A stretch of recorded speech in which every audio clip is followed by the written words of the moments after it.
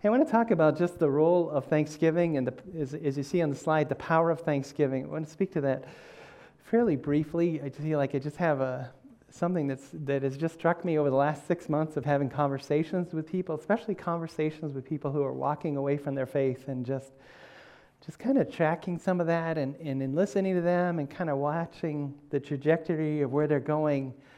Boy, this passage just has kept coming back to mind about kind of the cause and effect of Thanksgiving and how significant Thanksgiving is.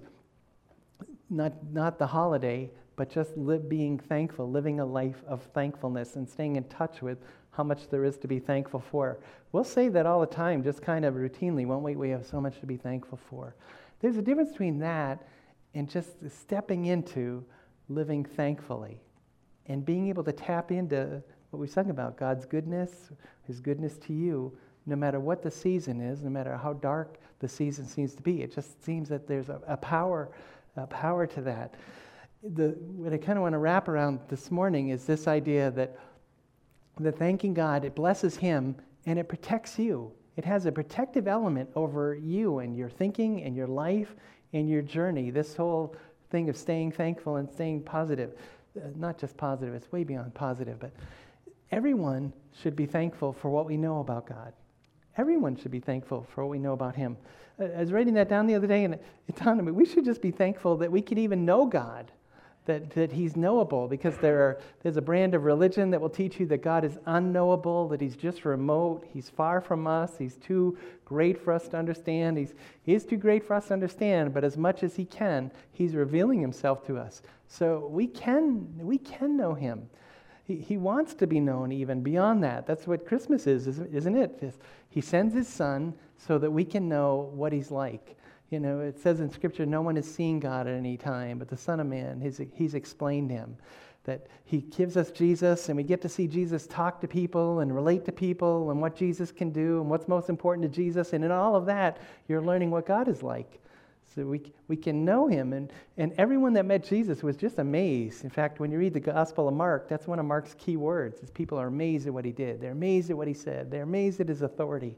They're just amazed that He's not what they thought God would look like. And some of us, that's kind of our thankfulness, that God is not what we thought He was. You know, depending where you grew up and what religious system you grew up in or no religious system and what you just came up with, it just seemed for so many of us that God was a God who was keeping score and could hardly wait till it was time to whack us. That's kind of where I lived. That's why, you know, when I talk so much about, you know, as I said earlier, that for me, the idea of being forgiven, those of you who grew up Catholic, the idea that you would go to confession, that's why they had attraction to me. Because I thought, where can I find forgiveness? You know, where can I find some place where I really know that I've been forgiven? Well, Jesus has made that known to us, that God is not that God that's waiting to just whack us and punish us. He's a God that's going so far away from that He's given up His only Son to pay my punishment so that He won't have to whack me or you. That's the cross. That's this message of you stop trying to be good enough and just accept my goodness and give your life to me. That's salvation.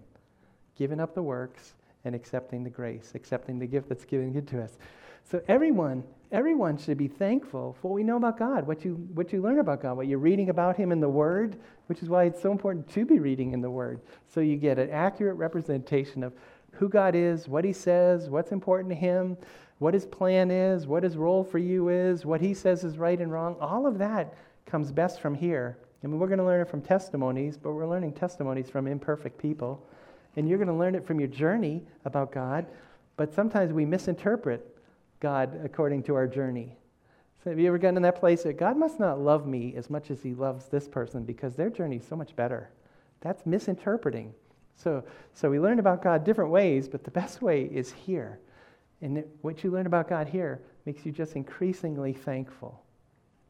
So then I always run into the people that will say, well, what about this guy on the desert island that will never find a Bible and he will never hear about God? If you say everyone should be thankful for what we know about God, what about this person? And this is the person really we meet in Romans chapter 1. So I want you to turn over there with me. I want to read some verses that speak not only to the fact that everyone should be thankful, but that does speak to why being thankful protects you. So Romans chapter 1, I want to start in verse 19. Romans 1. If you're newer to the Bible, you're going to have Matthew, Mark, Luke, John, and you're going to have this book, Acts, and then Romans will be right after that. So if you get in Matthew, Mark, Luke, John, Acts, you're in the neighborhood. Just keep going a little more. So Romans 1:19, it says, "For what can be known about God is plain to them." He's speaking to people that are irreligious or people that are ungodly. What can be known about God is plain to them because God has shown it to them. For his invisible attributes, namely his eternal power and divine nature, have been clearly perceived ever since the creation of the world in the things that have been made. So they are without excuse. So that man out on the desert island that everyone wants to talk about, he has the opportunity to know God in what he sees in creation, in just going out there. Who hasn't had these kind of moments when you are just out in creation and you step out into something and you just have this sense of, wow, God, you are really something. This is really beautiful. When we drove cross country, we've mentioned, someone said, you should stop at the Badlands. And I'd never heard of that, but then we saw the sign for it and we went in. That was breathtaking, the Badlands, like a mini Grand Canyon. When you see his eternal power and his majesty shown in creation, it triggers in everyone an awareness that there has to be a God, and that this God has done beautiful, wonderful things that we get to live in. And we've unrolled that and started to ruin creation in so many ways. But there's a beauty in creation that points to him, that leaves the fact that everyone should be thankful for what we know about God, because everyone has the opportunity to know God. He's made himself known. He's being aggressive on his side. He sent his son as an aggressive way of taking care of us. But look in the passage and what it says in verse 19. What can be known about God is plain to them. Why is it plain to them? Because God has shown it to them. That beyond just there being this creation, that there's a voice inside of people when you get into those moments in a mountain or wherever it is, where God just speaks to people and says, I'm here. This is me. We can drown that out, but God is aggressively, intentionally, and personally doing that. It's plain to them. He's shown it to them. Do you see in verse 20? His eternal power and his divine nature have been clearly perceived ever since the creation of the world. That God has put himself out there for people to see. And our response to that needs to be thankfulness. We need to have a sense of thanks that we get to be in this world, that we get to have this life. I want to go into more in a minute about the specific nature of thanks. Do you remember in our generation, we heard so much about Helen Keller, this wonderful person who was born blind. She was born deaf and she was born mute, so she couldn't see, couldn't hear, couldn't speak. And this woman, Anne Sullivan, came alongside of her and was hired to be her teacher and just worked and worked and worked with Helen Keller and eventually taught her to communicate through touch. And then eventually, Helen Keller could learn to talk. And along the way, it says in her story, it says that Anne Sullivan started to tell her about God at one point. And Helen Keller says to her, I knew about him. I just didn't know his name. See, everyone knows about him. It's just how they respond to him and how that plays out. Everyone should be thankful for what we know about God. That's why the Psalms and the Scriptures will just tell us to do this. In Psalm 29, it says, ascribe to the Lord, O heavenly beings. See, the psalmist is writing to the angels in heaven. Ascribe to the Lord, heavenly beings. Ascribe to the Lord glory and strength. And I think he speaks down to us now. Ascribe to the Lord the glory. See this line? Due his name. And worship the Lord in the splendor of his holiness. Give him the worship that he's due. Because he's due worship. Because of what you see him to be, what he says he is, who he says he is, and what he's done in your life. They bring you to a place where you owe him worship. It's really one of the significant things of a Sunday worship service. It's not just, do I feel like going to church on Sunday? It's not just to, am I tired? Am I sore? Is the weather kind of crappy? How does that go? We need to go to worship the Lord because he's due this. He's due the honor that we're going to give to him. He's due these songs that the worship team is going to lead us in. For us to say thank you, we owe him that. For us to tell him how faithful he's been and how wonderful he is and how much we trust Jesus for our salvation, he's due that. And so we come not just because it's Sunday, not because it's good things, but because he deserves it. In Revelation, we get a couple glimpses in Revelation into what's going on in heaven. And you get these glimpses into the worship of heaven. And in one place in chapter 4, it says, "Worthy are you, our Lord and God, to receive glory and honor and power. For you created all things, and by your will they existed and they were created." There's this praise that just goes on in heaven. You are worthy of this. And I was telling you over at Dorman the other day, I'm sitting there and I'm thinking, I am unworthy of all this thanks. I'll take it. I'll take it for the church and I'll take it into Cindy's shadow, but I'm not worth this. I don't deserve this. God never ever says that. It's never ever unworthy of him. Now you're going over the top. How do you say that to a God who's created what he's created and done what he's done and just shown the mercy and the grace that he's shown us? When can you ever say, I've given him enough thanks? But in the passage, it goes on, and you're going to see that skipping thankful, it will lead to dark places. When you skip thankfulness, when you skip that stone or the stepping stone where you just stop and say, God, I just want to let you know I'm so thankful for what you've done. It will take you to a dark place. And one of those reasons is because you're going to miss that line because of what you have done. And you're going to put someone else in there. So I want to read the whole passage around. I read kind of the middle of the passage where it was. I want to start in verse 18 because in most of our Bibles, that's where the paragraph starts. I want to go down through verse 25. Paul, let me give you a little bit of the backstory of Rome. Paul's never been to Rome. Obviously, it's the center of the world empire at that time. There's a church that's there, and he knows how significant a church in Rome would be. And so he writes the letter to the Romans and lays out pretty much the whole Christian faith to make sure they've got it right. And so I always feel like, man, if you read Romans and get Romans, you get the whole picture. You get the picture of why we're guilty before God, why working for salvation will never work, why God has provided, a substitute for us and how that works, why trying to live this life under your own wisdom and your own strength will never work, how the Holy Spirit helps pull that off. And then he takes this break and he answers Jewish readers maybe saying, well, whatever happened to Israel? And you get these 3 chapters in Romans where he says, what's God's plan for Israel? And then he comes back and he says, so how do you live in a church community? And how do I live with the gifts that God has given to me? And how do I live in an empire? How do I live in an immoral, ungodly Roman Empire? How do I do that? All these things Paul lays out through Romans. So you're in a section where he's showing everyone's guilty before God. So that's why he says in verse 18, for the wrath of God is revealed from heaven against all ungodliness and unrighteousness of men, who by their unrighteousness suppress the truth. For what can be known about God is plain to them, because God has shown it to them. For his invisible attributes, namely his eternal power and divine nature, have been clearly perceived ever since the creation of the world and the things that have been made. So they're without excuse. For although they knew God, they did not honor him as God or give thanks to him, but they became futile in their thinking, and their foolish hearts were darkened. Claiming to be wise, they became fools and exchanged the glory of the immortal God for images resembling mortal God and birds, and immortal man rather, and birds and animals and creeping things.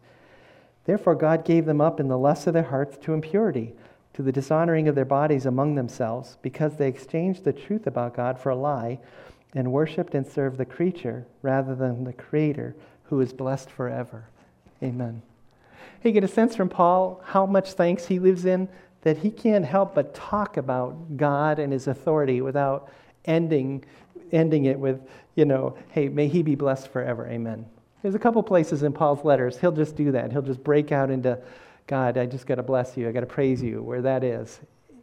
When you skip thanking God, when you miss that on purpose or just you get carried away and you just he kind of gets shelved somehow in your thinking, it will lead you to a dark place. what has to happen along the way of that is you start to push down the truth. That's where this goes, where it says, the wrath of God is revealed from heaven against all ungodliness and righteous men who by their unrighteousness suppress the truth. I'm convinced when people say to me, I just don't believe that anymore, they're suppressing what they know is true. Because so many people that I've talked to, they've lived and they have experienced Jesus Christ in their lives. And now they're trying to deny that. And so they're pushing the truth down. They push down so it doesn't speak to them, so it doesn't convict them, so that it doesn't get in the way of what they want to do, so that it doesn't make life so inconvenient. There's a lot of things that are inconvenient about following Jesus Christ. It's true. It's just that we consider those inconveniences to be worth it. Paul says in Philippians, doesn't he? I've considered everything loss so that I could gain Jesus. So all of those things, you want to believe, you want to validate your sin, you want to validate your goals, you want to validate yourself, you push the truth down, you suppress the truth. People that say that they're atheists, somewhere along the line, they've suppressed the truth that God is there. I believe you can grow up in an atheist home and that's never made real to you and you never think of that, but I believe we are born with a God awareness. I think it says to me here that creation is speaking out that there is a God, and so is your heart when you cross lines and your heart convicts you, even of things you've never been taught. That's the presence of God. That's being suppressed. When you stop being thankful, when you skip thankfulness, you're suppressing the truth that every good thing you have comes from God. As I was mentioning the other night in Corinthians, this verse from Corinthians has kind of been playing in my mind over the last several weeks. For what do you have that you have not received? If you can live in that, then you're constantly thankful for what you have. The trap that most of us get stuck in as followers of Jesus is that we're thankful. We just wish we could be more thankful if Jesus would just show up now in our story or in our situation, if he would just make things right or make things go away or make people go away or change health or whatever it is, if he would just do that now, then I would be really thankful. But waiting to be really thankful robs you of the thankfulness right now. And it somehow pushes down the truth that God is as for you as he is for other people, or that there is good in your life that's worth being embraced right now. It's going to lead you to a dark place, and it's going to start with pushing down the truth. Then it's going to move to pushing God to the side. I was reading in one commentary, it says, we've been created, let me grab that just so that I don't misquote this. It says, humans are religious beings. If they refuse to let God have the place of preeminence that is rightfully his, then they will put something or someone in God's place. Somebody is going to play the role of God in your story. It's either going to be God or it's going to be someone else. When you talk to people that talk about how they're self-made and how nobody ever helped them and they've done all of this on their own, they've put themselves in the role of God in their story. When you listen to people, we had a testimony the other night at Road to Recovery. When you listen to people and they say they were willing to follow Jesus in these things that he said, but not these things that he said, you've played the role of God in your life, and you've made Jesus advisor. When you get to decide, that I'll do, this is too hard, this isn't really, I don't believe this will take me where I want to go. You have pushed God to the side, and now you are playing the role of God in your life. People that have been in abusive relationships, it seems like that abuser, they had to be playing the role of God in a person's life, in that man or woman's life, because they yielded to them, they feared them, they had control over them, that they were allowing that person to play the role of God in their lives. Man, if you're crazy at work and you're sacrificing way too much for work and goals, then that's taking the place of God in your life. It's very easy. It's not just people that are godless that are pushing God to the side. It's a challenge for each of us to keep God in his role. And if God is in his role, then I'm going to stay thankful because I realize every good thing is from him. Every bad thing, I think that was Roy had that part of his testimony, someone else did too. Every dark thing, every trying thing, you have confidence he's going to get you through that. There's a thankfulness that he's going to see you through that. There's a thankfulness that there's a purpose for it. If you keep God in his role in your life, there's going to be thankfulness. But if your life becomes about you, you narrow your life down to what it could be.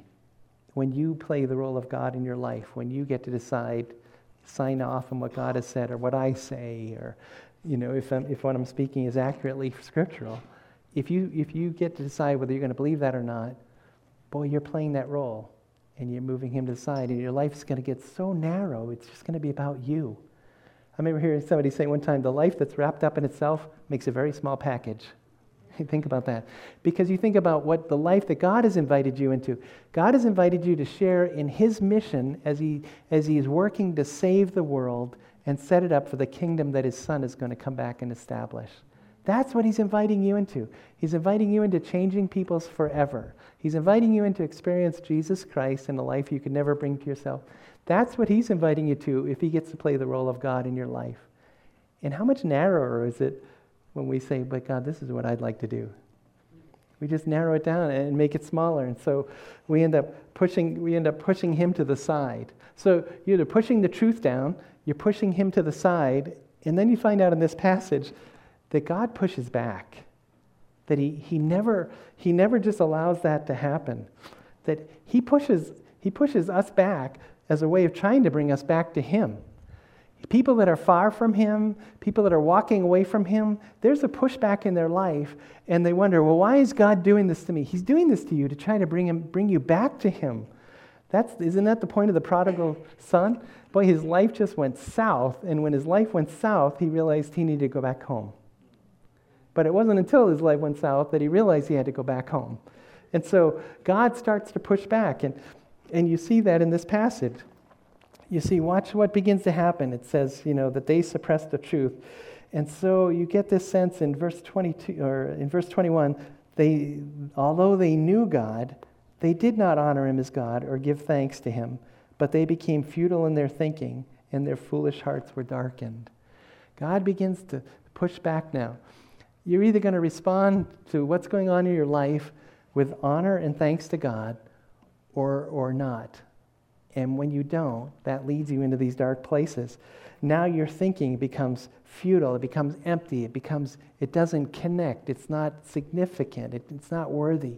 You think of some of the thinking that we're being asked to sign on to, even in our own country. We're being asked to sign on to the fact that it's all right to end a child's life just before or just after it's born. That somehow that makes sense in this culture. That's crazy. We're being told of different priorities that just don't add up. We're being told that this book is too old and that it really shouldn't apply to life now and in 2020 as we come to that this is old truth. It's not relevant truth. That when you skip thankfulness, that God's pushback is just to begin to allow you to move forward without him. And when you move forward without him, your thinking starts to become empty. He goes on and says, your heart becomes dark, and their foolish hearts were darkened. The passions and the loves that we were supposed to have in our hearts just naturally, things just start to go wrong with those. Things start to unravel with that. And out of something like that, we start to hear stories of child abuse. Why is that? Because a parent's heart is supposed to be for the health and the welfare of their child and for their child's goodness. When you start abusing a child, something in your heart has gone definitely wrong. Something in your thinking has gone wrong. When you're in a committed relationship with someone, with a man, with your wife or with your husband, in a relationship in which you're both supposed to be committed to each other's growth and security and safety and to experience love together, and yet spousal abuse becomes a reality, something wrong has happened in the heart, that the heart has become darkened. It's hard enough to do that just as a follower of Jesus, isn't it? But now you're pushing God to the side and trying to think right and trying to have your heart right. And so you have women exploiting men exploiting women just in normal life. Why is that? Because their hearts have become darkened. And there's a chasing for for love and security. There's a chasing for significance. There's a chasing just to use and control. There are all those things that are going wrong in our hearts because we've skipped thankfulness. We've skipped seeing God and responding to who He's revealing Himself to be, being thankful that He's there, and submitting to His role.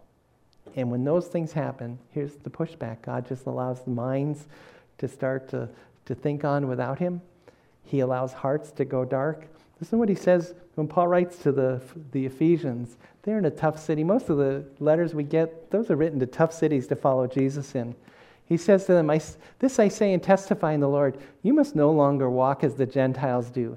And Gentiles were symbolic of people that didn't have God. They were irreligious.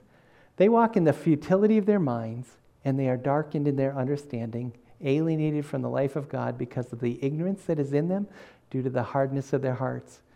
Do you see how he will loop around to their mind and their heart, and he will speak in terms of them being darkened? That's just life without God. That's just moving away. So you have their minds, you have their hearts, and then in verse 24, it makes their way to their bodies. Therefore God gave them up in the lust of their hearts to impurity, to the dishonoring of their bodies among themselves, because they exchanged the truth about God for a lie, and worshipped and served the creature rather than the Creator who's blessed forever. That when you skip Thanksgiving, when you skip being thankful, and you push God to the side, and you become the center, your thinking's going to start to become empty, your heart's going to start to go dark, and your body, things are just going to be unloosed physically. That's what we're watching in the culture, isn't it? It's craziness, what's going on in the culture. It's craziness, and it seems as crazier as the world gets, the more we get labeled for being crazy. It just seems crazy at the end of it, doesn't it? Our approach to human sexuality is that sexuality is this wonderful gift that God has given to us to experience.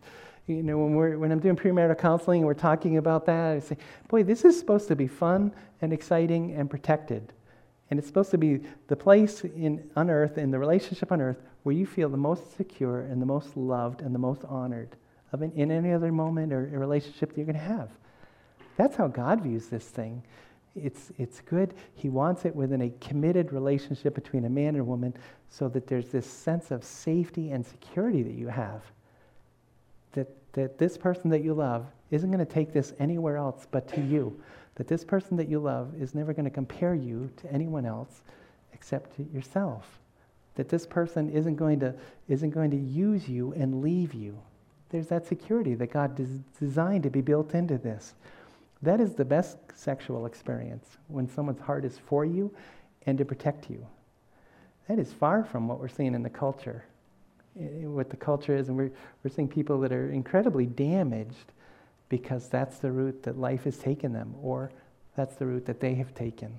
And that's the lie that they have bought into, that it can be more a sense of showing what kind of man you can be, or how attractive you are, or trying to grasp value, or trying to desperately get someone to love you in some form that will give you a sense of being loved. That's the unraveling that takes place. And somehow, skipping thankful is what leads us down there. God, I thank you that this is who you've made me to be. I thank you that you love me, that I don't need another person. Don't you appreciate what Annie's sign said? That there's just one person that you need to please. And there's one person that's pleased with you when you follow him. That's all you have to do is follow him, and he's pleased with you. You know, that there's one person who's fearfully and wonderfully made you, and that the way you are brings him glory and pleasure. And he looks at heaven, and he looks at how you've been put together, short, tall, athletic, not athletic, all those things we fill in the blank with. He looks at how he's made you, and he loves it. That's how he wanted you to be. He doesn't want you to have to go through experiences to try to validate that you have worth, because you have incredible worth in heaven. And he's looking for you just to live thankful for that. If you stay thankful for that, it's going to be protective for you. Do you see why this thing has brought me down to this? That, boy, being thankful, it blesses God and it protects you. It will protect you because it will keep you in a place of just following this God who's been so good to you. And so that's, we're coming into Thanksgiving. Everybody's going to be Thanksgiving on their mind. remember there have been some Thanksgivings where, we'll say, and it's tough living as a pastor. I want to just say that because everybody always sees you as the pastor. We went to someone's house for dinner Friday, and guess who prayed for the meal? Because I always have to pray for the meal because I'm a pastor. It's like, the meal is more blessed if I pray. It's not. I hate to tell you that. Hope that doesn't affect your offering, but it's not more if I pray. Yeah. That's why, if we have birthday cake ever after service, just anybody pray. You don't have to wait for Pastor Ted and I to get out there to pray, or the cake is not going to taste as good. It's not that. So, yeah, wherever I go, I'm a pastor. It was very hard when I first became a pastor with my brothers, because then, here's the pastor. We'd have a family discussion going on. When I started to speak, I was no longer Jeff. I was the pastor. That stunk, and they've gotten past that. So one Thanksgiving, we wanted to do the thing of, hey, let's just go around and say something we're thankful for. And somehow that got hung up on, here's the pastor. It wasn't here's the pastor, it's here's Thanksgiving. Can we try a little Thanksgiving before the football, before that goes in? And even as believers, that can get weird. At your tables, if you do that, hey, let's just say something we're thankful for, it's going to be weird for somebody. And that somebody is skipping thankful. That's why this becomes so significant. That being thankful, it blesses God and it protects you. It protects you. That needs to be a check that you constantly do on yourself. How am I doing? Am I thankful? God, have I thanked you for what's going on? Hey, I was just complaining about this, God. I want to move to thank you for the fact that you're going to use it for good. You give me permission to tell you, please end it right now. But you promise me you're gonna use it for good, so thank you. Thank you for bringing this person in my life. They are driving me nuts. But you've brought them here, and you've got a limit on what you're going to allow them to do to me, or you're going to give me wisdom on how to relate to them. Thank you for that, Lord. If you can turn everything to thanks, that's going to bless God. It's going to protect you. That's why Scripture will tell you. When Paul writes to the Thessalonians, that was a city he only got to be in for at the most 3 weeks before they drove him out. But he says, listen, in everything give thanks because this is God's will for you. And it will protect you. So let me pray. The worship team's going to come up and just close us out on this great song of just thank you, walking us through. Thank you for what you've done for us. Father, thank you. We really need your help, Holy Spirit. In a way, it's embarrassing to even say that. We need your help to just help us be aware and in tune with just how thankful we owe you for how much you're doing in our lives, to show us places in your lives where we feel like you are far, far away, but you're so close. So do that, Holy Spirit. I pray this afternoon in all of our experiences, we would just have an increased awareness of your goodness and of your presence, of your promise, of the people that you've placed around us, all of those things, so that those things would dominate the moment and not the bad. There are people for whom this season is such a dark, scary season. I just want to lift them up, Lord, that you're not going to abandon them. You can't, that's not you. That you have a good, that you're going to see them through. You're going to be their defender. You're going to be their protector. So I pray you give them wisdom to know where the path is and who the people are that you're going to surround them with. God, we're just so thankful to belong to you. We're so thankful that you're you and not some other kind of God. We're so thankful that you talk to us and use words like forever and ever and ever. So we bless your name. In the name of Jesus, amen. Amen. Hey, let's stand together. If you've not given your life to Jesus, you've kind of heard the gospel story. What a great Sunday. What a great day to just, between you and God, say, God, I'm not going to do this anymore on my own. I want to give myself to you. I want Jesus to save me and forgive me for what he's done. It'd be a great day to do that. We'll have the prayer team come up, and they're available after service, after we sing of our thanks to God.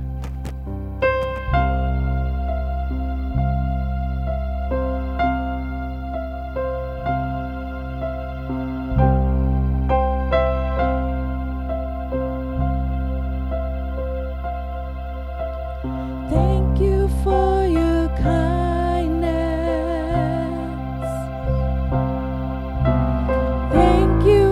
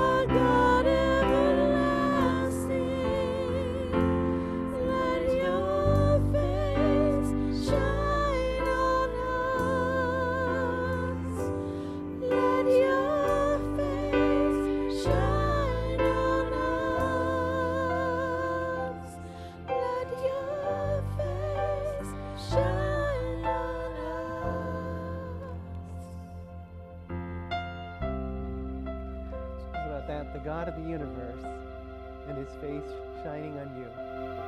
And that's the reality. Psalm 30, it says, "Sing praises to the Lord, O you his saints, and give thanks to his holy name. For his anger is but for a moment, and his favor is for a lifetime. Weeping may tarry for the night, but joy comes with the morning." Now, Lord, so we just want you to know we love you. We're so thankful. Just stir up our awareness of how much we have from you, and how good you've been to us, and how good you promised to be. And help us to be good to each other through those dark seasons. That's what we pray to the glory of the name of Jesus.